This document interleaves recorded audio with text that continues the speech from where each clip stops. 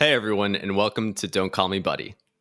This is a podcast that's meant to expose you to topics you may have never considered, rethink the norm, and question who we are as human beings floating through space. But before we talk about those big, thought-provoking issues, we need to set some ground rules. And the only ground rule is that you can't call the other person buddy. With that out of the way, let's introduce today's topic. Today we're going to provide our own thoughts on the GameStop situation, explore our favorite parts of our interview with our guest from last week, our dear friend Nico, and end with a few personal takeaways. Well, Steve, that sounds great, but before we do, I would just like to apologize for my rude behavior on the first episode. I promise, I swear to you and the viewers that I will never do it again. As you should. You know, Nick, there's one rule, and somehow you managed to break it during our first episode. Well, listen here, man. As I recall, you dropped the hard B the second after you kicked me off. Not only did you say it once, you said it twice, actually making your transgressions worse than mine. I tried to do a nice thing by apologizing here, and you're just taking it the full way, okay? You can't even own up to your own mistakes. Well, Nick, as I said in that episode, when I cut, it was my show, my rules. The rules have changed. The game has changed. Once someone drops that terrible, terrible word, no rules apply. Table stakes. Steve, there's some rules no matter what. We even said in the intro, there's only one rule, and yet you broke the rule. It doesn't matter if you're the only one hosting the show. First of all, kicking off your co-host while you're interviewing the first guest, what kind of a, jerk move is that? You know, it's a modern show. I'm trying to keep things interesting for the audience. It was, you irritated me. There was a kick button, and I did it. Sue me. All right. Well, talking about lawsuits, there's still been a lot in the news about GameStop. And, I really enjoyed that initial conversation. What was your 30-second pitch on that? So obviously I enjoyed it too. I'm really looking forward to the next time we get to interview Nico as he's getting into the 5th year of his PhD and treating more patients in a psych setting. It's really cool to actually talk to a professional in the field about the psychology of the people who invest in GameStop. But I'd be really curious to know, just the number of people who during the pandemic have just sit there and stare at their phones all day during work, seeing stocks rise and fall. I mean, how much of this was really driven by COVID? I genuinely don't think this situation with GameStop would have happened if young people were still working in person and if university students still had to physically be there in class. Oh, 100%. And I don't think it's necessarily just university students. I think it's the whole millennial generation. I mean, looking at myself, I used to dabble with stocks. I'd watch charts during the day when I used to have to go into the office. I was traveling, but it was much more tempered. It was a long-term focus. I couldn't have on two screens, charts on one, work on the other, peeping eyes all around. Couldn't do it. But now I'm at home all day. I've got multiple screens. I've got stocks on one. It's just so easy. There's no one there to really scold you, and you're able to do really whatever you want. And in this case, if you want to stare at stocks all day, you've got taken up in the phenomenon that was GameStop. Why not spend the whole day thinking about it? Well, I actually have a very good reason for not spending the whole day, because I'm new to investing, and I dabbled a little bit in day trading. And I noticed that, to be honest, my mental state drastically improved the second I closed my positions, sold my shares. I mean, the day-to-day price fluctuations, even minute-to-minute changes, dude, they were so stressful. It was really hard to focus on anything else. And it felt like a prolonged adrenaline rush in a way. And that's what was really cool about last episode when we interviewed Nico, because he shared some of the science behind that, where, he mentioned adrenergic responses with adrenaline and noradrenaline, or in more modern scientific literature, it's epinephrine, norepinephrine. Oh God, one day I'll be able to pronounce it. That's probably why I'm not going to get a doctor after my name. But the fact that he mentioned that, plus the fact that adrenal glands are on the top of your kidney, dude, I want to trade out my kidneys, because my adrenaline, it was just through the roof. I'd be on these calls for work. I'd have another tab open with the stock charts, like you were saying. I was just a mess on both ends. Dude, and the other side of that is, sell your kidneys. You need more cash. You want to buy more GameStop shares? Sell those bad boys. Pick up an extra 10, 15 shares. But no, I completely agree. And that's what I loved about bringing Nico in, because he provided that psychological dimension. And it really is. It's, we touched on gambling, the dopamine rush, and that's what it is. I mean, from my own perspective, And like you said, there is a thrill to closing out positions, seeing those green. But at least for me, there's a rush when you see the stock go up. You're watching the charts. Your profit is getting larger and larger, and you sell, and maybe you make some money, or maybe you don't. Maybe you think that it's going to go even higher. But for me, you would close one trade, you'd make a profit, you'd be like, "Ooh, very nice. I'm doing quite well." And then you see another juicy opportunity in the chart, you get back in, and over time, the cycle of doing this, you get, at least personally, a little ballsier, a little ballsier. You learn how to read the trend lines, the moving average, all these different technical indicators. And, you think that maybe you know something more. You try, again, I guess it really just comes down to gambling. There's a dopamine rush. You get, you make a, 5% one time, you keep trying to push that envelope a little bit more, 5-7%. And eventually you're making very ballsy trades. Or in the case of some of the folks trading GameStop, you're putting your whole life savings into that, because the rush of maybe this turning out great is just so much to you that you're willing to take that. And maybe there is the compounding factor of being at home, having these things open all the time, and frankly maybe just being a bit more bored. I think so too. And on the board, well, first of all, bold of you to assume that everyone's making money out here. My portfolio is way down the tubes. Dude, that's actually what got me kicked off the first one, was blaming you for the bad stock tips. But bad stock tips. And hey, dude, it's true. But in terms of the perspective that Nico brought, why don't we get to one of those clips on adrenaline?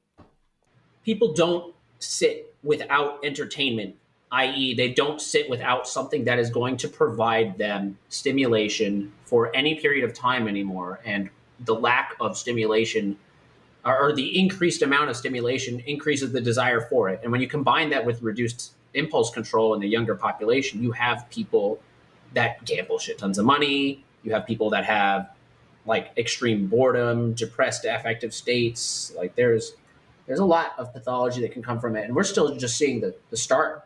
We're just starting to see the generation of young kids that are growing up with a tablet in their hand because their parent doesn't want to give them the attention that they need. So like Nico was saying, it just sticks out to me so much because it really parallels with what I've experienced in my own life during the pandemic, where I'm online a lot more of the time.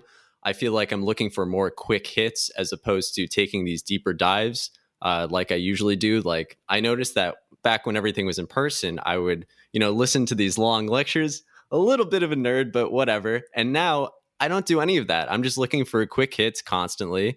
Always want some sort of stimulation. And part of that is, as Nico was saying, seeing this tablet generation come up where they constantly have something to be focused on. And he mentioned back in the day when you didn't have all of these different influences going on, these stimulants, you would just sit there and be alone with your thoughts. I'm never alone with my thoughts now. And I feel like part of that, the broader takeaway here is also how do you get people hooked on these platforms? And, bringing that connection with the gamification of investment platforms, where Robinhood in those House committee hearings, they were being grilled on how they're using these psychological tricks to pull their users in and not treat them like customers, but like, these sort of farm animals, to get these constant psychological rushes every time they press a button and buy a stock. And I feel like there's a lot of parallel between that, social media platforms, and I'm not sure if attention spans are decreasing as a result of COVID, but it certainly feels that way in my own life. First off, farm animals, I don't really know where you're coming from with that, so I'm going to put that in the parking lot. We can come back to that later. But Nick, I 100% agree with you. And it is, in a lot of ways, the same way as social media. And in the last couple of years, there's been so much conversation around the detriment of social media. There's a lot of, discord around, even, in I guess it's not so much serious, but similar to cigarettes, where they have that warning label on them of the damage that they cause to your lungs and body. Labeling social media apps, again, this could cause serious damage to your mental health. And it's exactly that. It's that gamification. Today, whether it's shorter attention spans or just the overload of stimuli in our lives today, so many different things that we're focusing on. How does one app, one platform really stand out from the others and hold our attention for more than the next? And again, it's that psychological rush, whether you're on Instagram and you're liking a post or posting something and seeing all the likes go up, or on Robinhood, where you're able to, in a matter of seconds, set up an account and buy a stock and see maybe you've made money. And if you have, then it reinforces that stimulus and you're going to go ahead and do it again. And it's really just the modern era to some extent.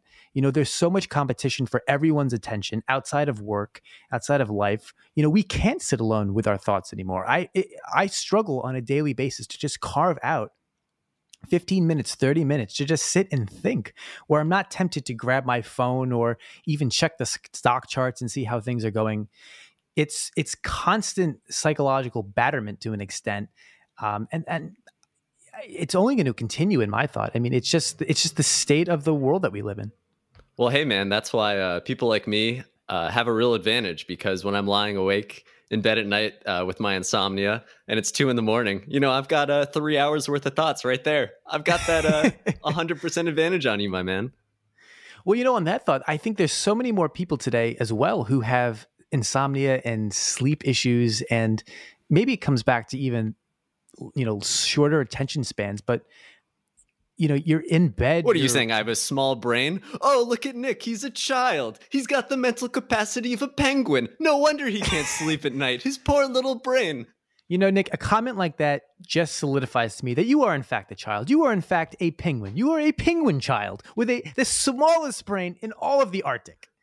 But that aside, That aside, you're going to insult me like that? I think, all right, frankly, I think this quote from Nico, I think we're getting a little off track and it's becoming a bit too personal for my liking. So I'm trying to hold myself in. I'm trying not to lash out with these ad hominems because God knows you deserve it. Just look at that face. Jesus.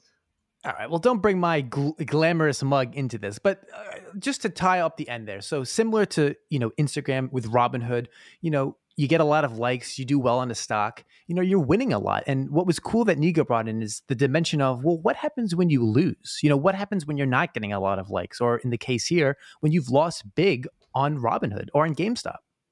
What would happen if you ride this high, you have these roads that are well reinforced, these reward pathways are well reinforced because you've been successful for a while, and then you start losing it all. What happens then? Well, it depends. But really, those reward pathways have helped you develop your personality and your affective states in which they are today, and how you handle them and how you deal with them, especially how you relate to other people and yourself. Now, Nico went on to say that it's highly individualized, and that was just a generalization. And at the individual level, it's really based on how you normally deal with stress, how you normally deal with loss. So what's happening as a result of the loss of money and potentially confidence? Are you isolating yourself socially? Are you looking for a dopamine kick in other ways? And one thing that I found just as a grounding technique that I got from Nico and have actually been applying in my own life is that when you do suffer from a loss, no matter what it is, Nico suggested to focus on what you can control. And I think about that a lot in my day-to-day. And it's helped with my stress at work, where, frankly, there are a lot of things out of my control that I just, frankly, it's a lot nicer to sort of step back, take a deep breath in, realize everything isn't as big of a rush as it seems to be these days, and then focus on what I can personally affect and change. 100%. And I think what's so difficult about that is it's that constant overload, because so in the case, say you lost money on GameStop, what do people do to cope today? Maybe they go to social media, maybe they go onto YouTube, but it's still that constant simulation. And it's not that people struggle with the means of really grounding themselves. And I agree, I did reflect on what Nico said. And, this other week, a personal thing, Bitcoin has been taking quite the kick to the nads. And I have a stake in there, and I watched some of my attendees disappear, and it was just constant over the last week, 2 weeks. And mentally, there was at one point this week where I just physically felt ill, and it was just too much to focus on. So for me, I just closed my laptop. I stepped away from work. I honestly just lied down. I didn't pull out my phone, which is usually most people's first instinct these days. I've got a minute. Let me pull out my phone and disconnect. And I just sat there and I just, did some deep breathing, and I tried to just ground myself in that, I'm getting focused on the short term. I can't control this, but what I can control is how I react to that and how I let this affect me. And obviously, What do you want? still, Someone to hold your hand, dude? You doing deep breathing exercises? What is this, maternity ward yoga? yeah, it would be nice. Someone comes in there, gives me a little pat on the back, tells That me it's going actually to would be be okay. nice. That would be nice. Someone rubs your belly a little bit. Great job. Keep going. You're doing your best. Yeah. But I mean, no, please. I was just going to add. So I think the way we've sort of framed it and the way it's being presented a lot, both in the media and on Capitol Hill, is that we're becoming too attached too quickly to these new online internet interfaces where we don't fully understand the psychological impacts that these things are having. You've got all these engineers whose only job at companies like Facebook are to make you as addicted as possible to the platform so that you keep coming back for these quick dopamine hits. And I'm not sure what the sustainability of that is. I'm not sure what the real impacts are. Frankly, we could be blowing it out of proportion. But one thing that I find funny and maybe a little ironic is when Nico said that he thought people were going to retreat from technology. There will eventually become like an othering of like us versus them, but for people that want to integrate technology into their life immensely and those who really want to keep it away from them. And it's like, you know what, dude? Obviously, look at the Amish. People have been doing this for hundreds of years. Like, I can't believe that you kicked me off the show before he made that comment. I mean, first the bridge analogy, and now that, I would have pounced on him. Well, that's what happens, Nick, when you drop a hard B in such an offensive word such as that. What am I supposed to do? I have no other options. You missed it. You missed a juicy thing. And I can tell now that you're prepared. You've got a lot of thoughts on that. This retreat from technology. Is it realistic? I mean, have the Amish been onto something this whole time? Dude, there's still a ton of uncontacted tribes out there in the Amazon, off the coast of Sri Lanka, other places in the world where it's just people who, frankly, don't want anything to do with modern society. Now, with indigenous tribes, it's a little different from someone who, like the Amish, it's like, all right, you're fully integrated into modern society. And then you're like, you know what? This isn't worth it. I want to go back. I want to get down, back to the farming roots. I want to be more in touch with nature. I don't want all this technology going on. I want the real essence of the human experience. I want to live my life. I don't want to just be trapped in this rat race. I want to, make a better life for me, my family, everyone else. And well, maybe I'm giving him too much credit, but no. I don't think you gave him too much credit. The trend's been there for a long time of people who just want to completely disconnect, go back to nature like it's some sort of messiah, back to the Garden of Eden. And somehow that's going to fix every problem in the world and everything is going to be great. I don't know. I just don't buy it. Well, there's always going to be problems. And I'm sure in those societies, they are riddled with their own issues. But, talking about the Amish, indigenous tribes, it's not like they're retreating from modernity today. They have been around for a long time, and there's, religious reasons, cultural reasons why they distance themselves from, electricity, the modern advents. But what was interesting that Nico mentioned is that we'll hit a tipping point where people will, there'll be those who really want to remain integrated with technology, live their lives on social media, constantly connected to a screen, and those who maybe come to a point where they've had enough and they want to take a break. And, Nico, we were talking a little bit about us versus them, this tribalistic mentality that seems to dominate almost every aspect of life today. And he was looking at that from, applying that to the technological perspective, of a break from that. But, you look at the Amish and things, I mean, all those sort of disconnected cultures today are being strained because technology is so invasive. I mean, you can't, everything that you need to do today, whether it's from, taxes or your medical records, or even today, with the pandemic, you can't go see a doctor anymore. So what do you need to do? You need to hop on telemedicine. You need to download an app. You need to create an account and reach out to a doctor through there. I mean, it's just so pervasive that I think it's really going to come to the point where it's impossible. And you hear about all the times, they're the older generations, maybe, older than the baby boomers, those who are not connected, didn't grow up with it. Maybe they don't even have internet, as a large population within the United States, frankly, does not have. They don't have access to consistent or sustainable internet. Well, I wouldn't say topic. I wouldn't say it's a large population, but I'm with you. I'm tracking. No. It's, well, like I said, whole nother topic. Don't want to open up that can of worms, but at this point, everyone needs to be connected just to exist. And whether you are just looking at it to do the bare minimum, or you're looking to go to the other side of that, where, you're watching Netflix every night, you're on every social media platform, you're trading on Robinhood. It's just this complete overwhelming sense that you can't escape it. No, definitely. And I think part of that is just the velocity of information and how quickly people need it. I used to, one of my first jobs ever, I was interning at a state government agency.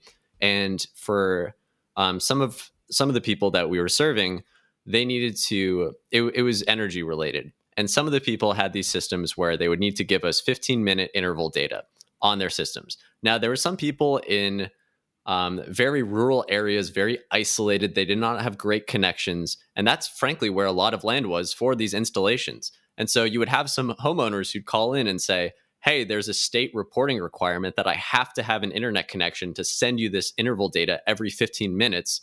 But frankly, my connection is crap.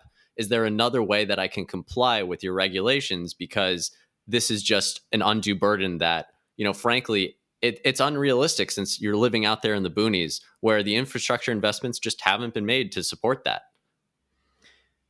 That's a good point. And to some extent, I think it's evident of this disconnect really between, maybe the government elected officials and reality. We're still, as you mentioned, there are all these hearings going on in Capitol Hill, whether it's, Amazon, Facebook, the antitrust laws, being called into question, content moderation, this power of big tech, if you will. But I think it's just evident of a greater disconnect. Yeah. And frankly, I don't even blame the old geezers that are up there. And sorry, I'm sure there are some young members of Congress. We can all think of a few who are high profile. Our boy Pete Buttigieg. He's not in Congress, you idiot. He's in the Department of Transportation. He's an elected branch. He's an elected official. Oh my God. He's an elected official. All right, I guess everyone else knows a few of these people, but Steve apparently doesn't. But I mean, I'm thinking of people who are older folks like Chuck Grassley, the Corn King. He's been around since the 60s or the 70s. I mean, the guy's ancient.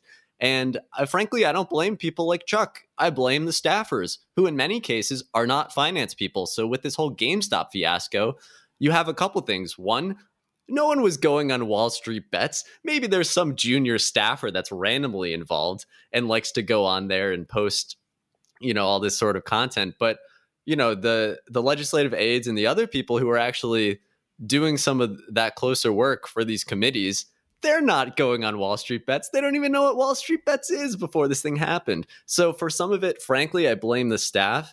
Another part, I blame the media and the media narrative around it. If you follow major media companies like the New York Times, Wall Street Journal, Washington Post, those heavily influence what questions get asked in Congress. Now, on the plus side, it means that it's kind of nice. It's predictable to know how a hearing is going to go if you pay attention to the news.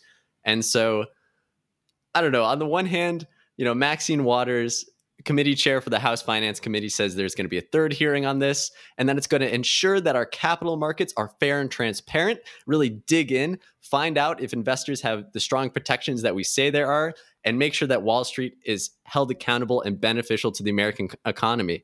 But no one outside of those inner circles really thinks that Wall Street is that beneficial to the American economy. All the stuff that happened in 2008, I feel like it sort of got pulled into the GameStop thing, but it's still as true today as it was back then. Those major institutions were not held properly accountable. And to a lot of people, it seems like they don't play by the same rules as the rest of us as retail investors.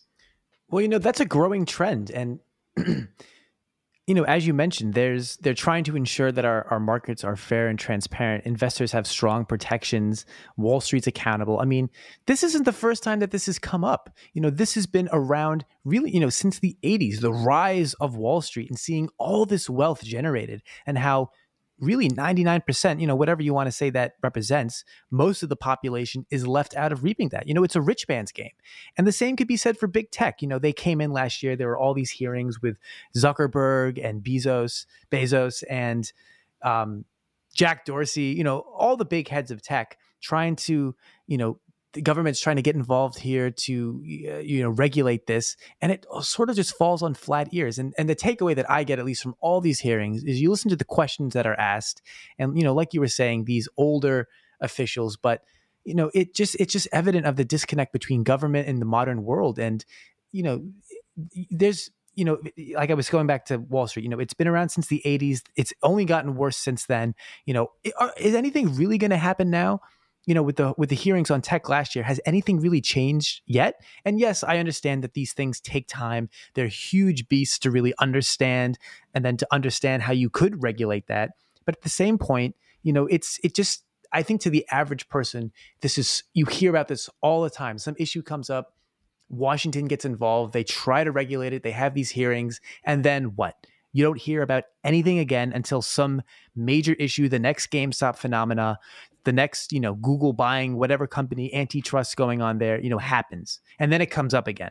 Right. But Steve, I think that's just the nature of the news. There are all these stories today with a 24-hour news cycle. It's like, oh man, breaking news. And GameStop, it was a hot topic for a week? And it will randomly come up in, a few days over the last 2 or 3 months. It's currently March 27th.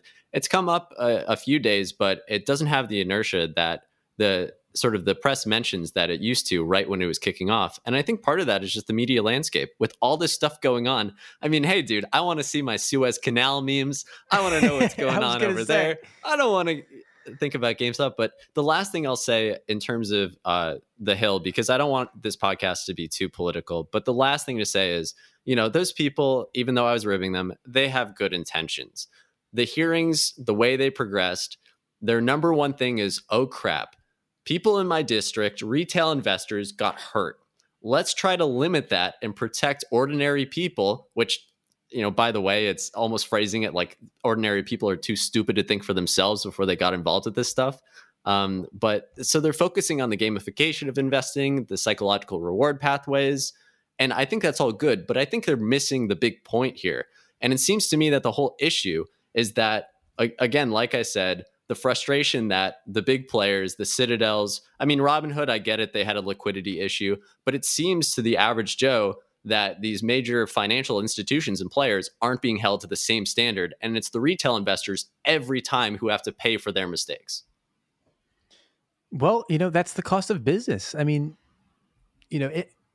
when you've got billions of dollars to throw at something and you're this huge entity that, as we saw in 2008, these huge, banks, investment firms, they're too big to crash. I mean, the impact of really regulating them. And that's the thing too. Anytime, regulation comes out, there's talk about, getting into Wall Street, changing the way that things are taxed, really regulating these firms. The market responds negatively, obviously.